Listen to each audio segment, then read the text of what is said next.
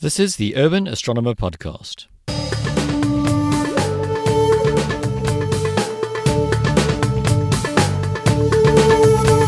Hi everybody, this is Alan Fassfeld speaking, and you're listening to episode 4 of the Urban Astronomer Podcast's second season. This show is entirely supported by the pledged support of my Patreon supporters, so here is a special shout out to Peter, Frank, Margot, and Catherine. This is one of our special Science Explainy Bit episodes where I drill down into the sorts of science and astronomy concepts that are so basic we tend to gloss over some of them without ever fully understanding how they work.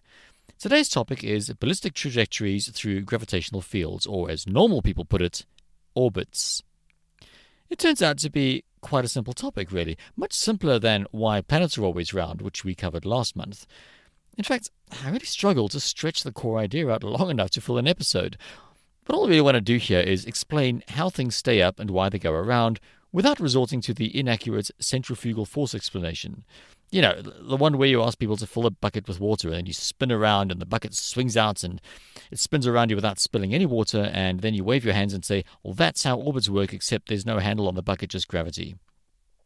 The truth is a lot cooler than that, so let's cut straight to the segment that I recorded a few weeks back where I explain things properly. One of my favourite misunderstood phenomena is orbits.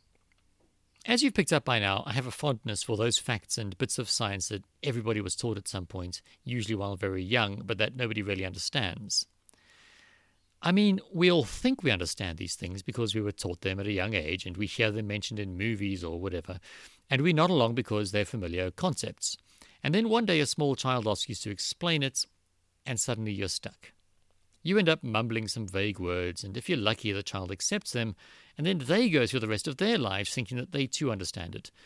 But maybe one day, if you're lucky enough, you're sitting in a university course, or you're reading the right popular science book, and they start talking about whatever it was that you thought you understood, and instead of zoning out, you start to pay attention, and then you get that wonderful experience of enlightenment. This sense of understanding and knowledge fills your brain as you really truly understand a basic idea for the first time. It's quite wonderful. I've had it a few times, and hopefully if I get this right, I might be able to give that to you too. So today's concept, orbits.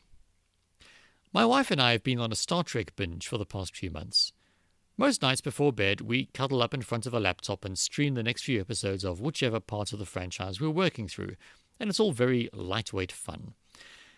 Now, if you've paid attention to the science words they like to use in that show, you'll know that each show has its characteristic jargon.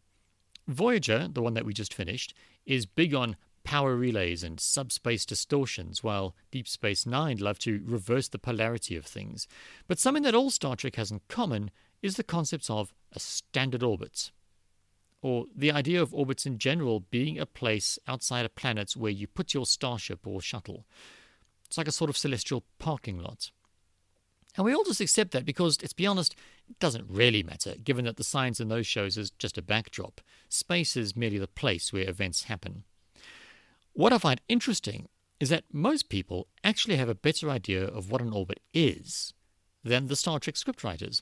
Ask your average person with a high school education about orbits, and they'll say something that involves things moving around the sun or the earth in a circle in space. If you ask them what keeps things in their orbits, why they don't just wander off into space or fall down onto the earth, they might mention gravity or centrifugal force. But then they'll start to struggle because school education generally doesn't really explain how any of this comes together. Some people will abandon the idea of orbits altogether and say that things stay up in space because there's zero gravity. And these people are wrong, of course, because gravity extends forever.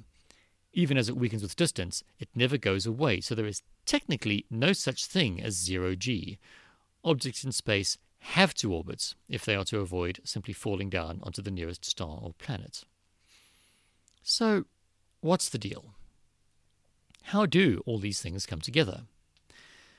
Personally, I think the best way to understand orbits is to go back to the guy who wrote the first textbook about it, Isaac Newton. Newton said we should imagine a cannon installed on the top of a tower. Along with the cannon, you've got a nice big stock of cannonballs. And before we do anything, we heave one of those balls out of the window, and it falls to the ground in a predictable way. Gravity pulls on it with a constant force, and since we're on Earth, that force causes the ball to speed up by 9.8 meters per second every second. So after 1 second, it's traveling at 9.8 meters per second, which is a little under 35 kilometers per hour. After 2 seconds, it's falling at 19.6 meters per second, or roughly 70 km an hour. 3 seconds, it's doing 135 kilometers an hour, and so on until eventually air resistance and drag come into play. Now, let's fire a cannonball out sideways so that it's traveling parallel to the ground.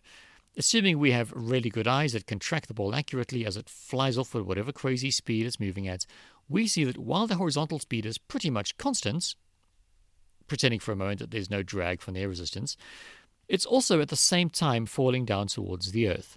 And this falling happens at exactly the same speed as the ball that we simply dropped out of the window. So far, so common sense normal. So, if we were to draw a picture of the path that the ball traveled through the air before hitting the ground, it would start off pretty straight, but then curve downwards until the ball hit the ground.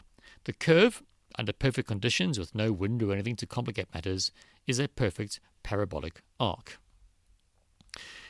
If we put more gunpowder into the cannon and launch the ball harder, the same thing happens, except that now the curve is a little more stretched out.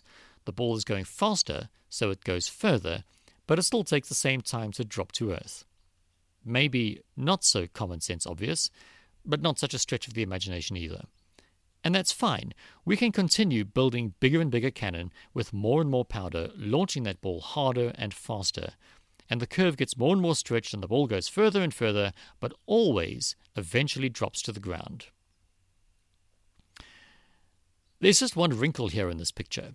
The Earth is actually round. So, if your cannonball travels far enough, the curvature of the Earth means that after a few tens of kilometers, the ground underneath the ball will soon be several meters lower than it would have been the case on a flat Earth. So if your cannonball travels far enough, the curvature of the Earth means that after a few tens of kilometers, the ground underneath the ball will soon be several meters lower than it would have been with the case with a flat Earth. So the cannonball has a little further to fall, and this means it gets to travel a little bit further before hitting the ground. So now things are getting interesting. Shoot that cannonball hard enough, and the downwards distance starts increasing, which again doesn't take too much imagination, but the direction of down changes too. Now, if I could draw you a diagram, this would be very easy to explain, but podcasts don't have pictures, so I'm going to try and draw a picture in your imagination. So, first up, imagine the sphere of the Earth. Put little people all around it, and then think about what down means for each one of those people. In each case, down really just means in the direction of gravity, which is also towards the center of the world that they're standing on. Now, on that same picture, imagine a nice tall tower, and you're shooting cannonballs from the top of that tower. Imagine what the path would look like for a ball shot hard enough to land on the other side of the world.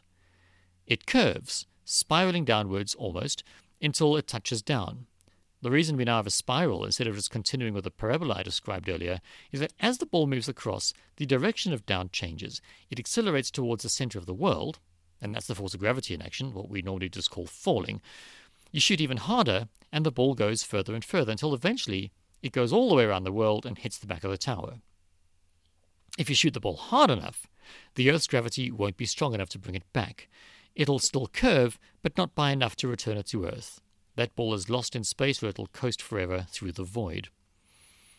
But let's go back to the point where the ball makes it all the way around the Earth and hits the back of the cannon that fired it. If we were to shoot again and then move the cannon aside so that the ball misses, that cannonball would simply continue in the exact direction and at the exact same speed at which it was first fired. But let's go back to that point where the ball makes it all the way around the Earth and hits the back of the cannon that fired it. If we were to shoot again and then move the cannon aside so that the ball misses it, that cannonball would simply continue in the exact direction and at the exact speed at which it was first fired. And so you can now see how it would continue in that path around the world forever. And this is what we call an orbit. An object orbiting the Earth is moving under its own momentum, but it's not resisting gravity. It's also falling. But the speed of its momentum means that it keeps on missing the Earth, and because the direction of the Earth's gravity keeps changing as the object moves, the direction that it's trying to fall keeps changing, and this leaves it permanently stuck, circling the Earth forever. Well, that's the theory anyway. There are a few wrinkles that crop up. First of all, I talked about spirals earlier. You might think that if you were to shoot slightly faster than necessary, the ball would just spiral upwards and outwards, gradually getting further and further away from the Earth, but this doesn't happen. That extra bit of height that it gains as it tries to spiral upwards means that the direction of the gravitational pull doesn't change direction as fast, and so the direction it's moving ends up being partly against the direction of its fall. And as everybody knows, what goes partially up must come partially down. So it loses speed. And having lost vertical speed, it now begins to fall back, although it's still got its horizontal motion. And as it falls back, it accelerates and starts picking up vertical speed, so that when it shoots past the Earth again, it's back to its full speed. It then tries to spiral out again, loses speed, falls back, and the cycle repeats. So what we've got now is an orbit that's elliptical, or oval-shaped, instead of being round. If the speed is slightly too low, then the opposite happens. The ball picks up speed as it falls from the tower until it reaches a maximum speed when it's close to the ground, and if it's still fast enough to miss, then it starts slowing again until it's back where it started, and then it continues to round the planet, speeding up and slowing down as it passes through its elliptical orbit. The second wrinkle is escape velocity. As I said earlier, if you launch that cannonball hard enough, it will go so fast that it will simply never come back. Although gravity will still curve its path, it's moving so fast that the curve never closes. Instead of forming an ellipse, it forms an open curve, a hyperbola. And I'm not going to explain hyperbolas, by the way. Suffice to say that like circles, ellipses, and parabolas, it's a conical section, and these things are much easier to describe with diagrams. You can check out Khan Academy's geometry section if you really want to know. The third and final wrinkle here is air resistance. On the real-life planet Earth, we have an atmosphere, which is quite thick as atmospheres go. It's thick enough that even at highway speeds, it pushes back pretty hard, and that's because air has got weight. So when you try to move through it at speed, it struggles to get out of the way fast enough, and you end up compressing some of it in front of you. This is why hypersonic aircraft, like the Blackbird SR-71, get hot enough that pilots can burn their fingers touching the window. And it's why meteors burn up so spectacularly when they enter the Earth's atmosphere. So, a cannonball launched at an orbital speed from the top of an existing tower would simply explode in a shower of molten metal after a few milliseconds. It's why putting satellites into orbit starts with getting them really high up, above the atmosphere. And since the atmosphere doesn't just stop at some arbitrary heights, but fades away pretty much forever, most satellites experience some tiny bit of drag which gradually slows them down, causing their orbits to shift lower and lower until they hit thicker air and start slowing more dramatically, burning up and eventually crashing into the ground. The International Space Station, which orbits at what we call a low Earth orbit of about 400 kilometers, it's in space by all definitions, but there's still enough air up there to give a measurable amount of drag. The station is also huge, so that its drag is much worse than would be the case for a small satellite, and in fact, it loses altitude every day. To keep it in orbit, it gets given a boost every now and then. Visiting spacecraft with spare fuel push it along to send it back up to its original orbit and keep it from re-entering the atmosphere. So that's the basics of it then. An orbit is the elliptical path followed by an object as it falls around a planet or star, or pretty much anything larger than it with a gravitational field. Which of course means that when people talk about astronauts being in a zero-gravity environment, they're wrong. They're very definitely in a gravitational field, and that gravity is working on them just as hard as when they're standing on the ground, except they're not resisting it. They are in constant freefall, and it's that same gravity which keeps their trajectory turning around the planet instead of just flying off into space. Now, this is really just the very basics. It's possible to move to a new orbit, adjust the shape of your orbit, deorbit, or accelerate out and escape orbit. Not one of these things works in a way that makes any kind of common sense. But unfortunately, explaining how it all works is just a teeny bit too complex for one of these short segments. However, if you happen to be in Johannesburg in September, I will be presenting a talk about exactly this at the Scopex Telescope and Astronomy Expo at the Museum of Military History.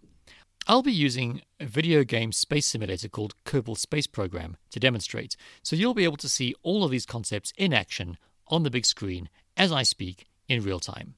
It's going to be a lot of fun, and I found that using that game makes concepts that normally take months of lectures to sink in become quite obvious after only a few minutes. I'm looking forward to doing this, and I hope you'll be there.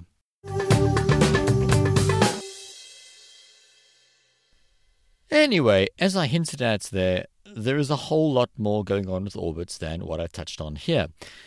There are people who do nothing but work out orbits for spacecraft to explore the solar system, because once you want to start moving around up there, it gets a whole lot more complicated.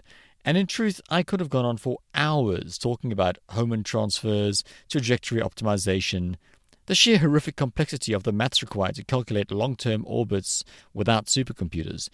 But that would have taken so many hours, I doubt anybody would be able to hear the whole thing and still remember how we'd started. That's why next month I will be appearing in the auditorium at Scopex to present a talk on exactly these things, with visual aids and a sophisticated piece of space simulation software called Kerbal Space Program. Yeah, that's right. I'll be playing video games on a gigantic screen, launching rockets and putting them into orbits to demonstrate not only what I've talked about here today, but also to show you the more complicated stuff. You'll learn what a Hohmann transfer is, the importance of delta V when navigating through space, and how almost everything you need to do to move from point A to point B is the exact opposite of what your surface-bound Earth common sense intuition tells you to do. You can find out more at www.scopex.co.za, but in a nutshell, if you'd like to be there, it is on Saturday the 14th of September at the Museum of Military History in Saxonwold, Johannesburg. The museum charges a 45 Rand entrance fee, although children get in for 30 and senior citizens pay only 20 Rand. The gates open at 9 a.m. and they close at 9 p.m. after the Star Party ends. There are a series of talks in the auditorium throughout the day, commercial telescope and camera stalls, although the main focus of Scopex has always belonged to the local amateur telescope making community. They all bring along their homemade telescopes, which they are only too proud to show off. There's also an astrophotography competition, and for the first time, they are accepting entries online. So if you're in South Africa and would like to win one of the prizes listed on the website, go find the link on www.scopex.co.za, read the rules carefully, and submit your photos now. There will also be a number of other interesting displays and events throughout the day, including science shows for the kids and robotics displays. I've been there every year for many, many years now, and it is a highlight of my calendar. There's always a wonderful, relaxed atmosphere, and the entire event proves just what a warm and enthusiastic crowd amateur astronomers are. I'd love to see you there, and I hope you'll come find me and say hello. Anyway, if you've missed out any of these details or have left anything out, just go to scopex.co.za, or you can mail me directly at podcast@urban-astronomer.com. Anyway, we're coming now to the end of the show, so I would like to quickly ask you to help me promote the show by recommending it to a friend and showing them how to find it. We're listed on almost all of the directories, all the ones I've managed to find at any rate, so any podcast app should find it pretty easily in its built-in search function. And if you'd like to find old episodes in the archive, you can always just click the podcast link at www.urban-astronomer.com and scroll down. If you've got any comments or questions, please feel free to tweet me at uastronomer, it's the letter U and the word astronomer, or mail me directly at podcast@urban-astronomer.com. Although I can't promise that I'll read it out on the air, I do promise to respond to anything that isn't an obvious troll. If you'd like to take our relationship to the next level by adding a few dollars to my budget and get your name added to my Hall of Supporter Appreciation fame, you can also make a pledge on Patreon. Just head over to urban-astronomer.com and click on the Patreon link. It'll take you to a page that shows you exactly what to do. Obviously, you don't have to do this. I don't want to guilt you, but it does help me to keep the show in the air and to keep me motivated and, Right then, so that's us. Done. We're finished. The episode is over. Next episode airs on the 27th of August and finally features that interview with Dr. Ros Skelton that you were expecting last time. Tragically, we never did manage to recover the original recordings, so we had to do it all over again. The good news, though, is that, in my opinion, this second take was far better. We talked for longer and more depth about more different interesting topics. I think you're going to love it. So remember to subscribe using the links on urban-astronomer.com, whether by email or in your podcast app, to be sure that you get that episode the moment it launches. That's 27 August. I'll see you there. Cheers, guys.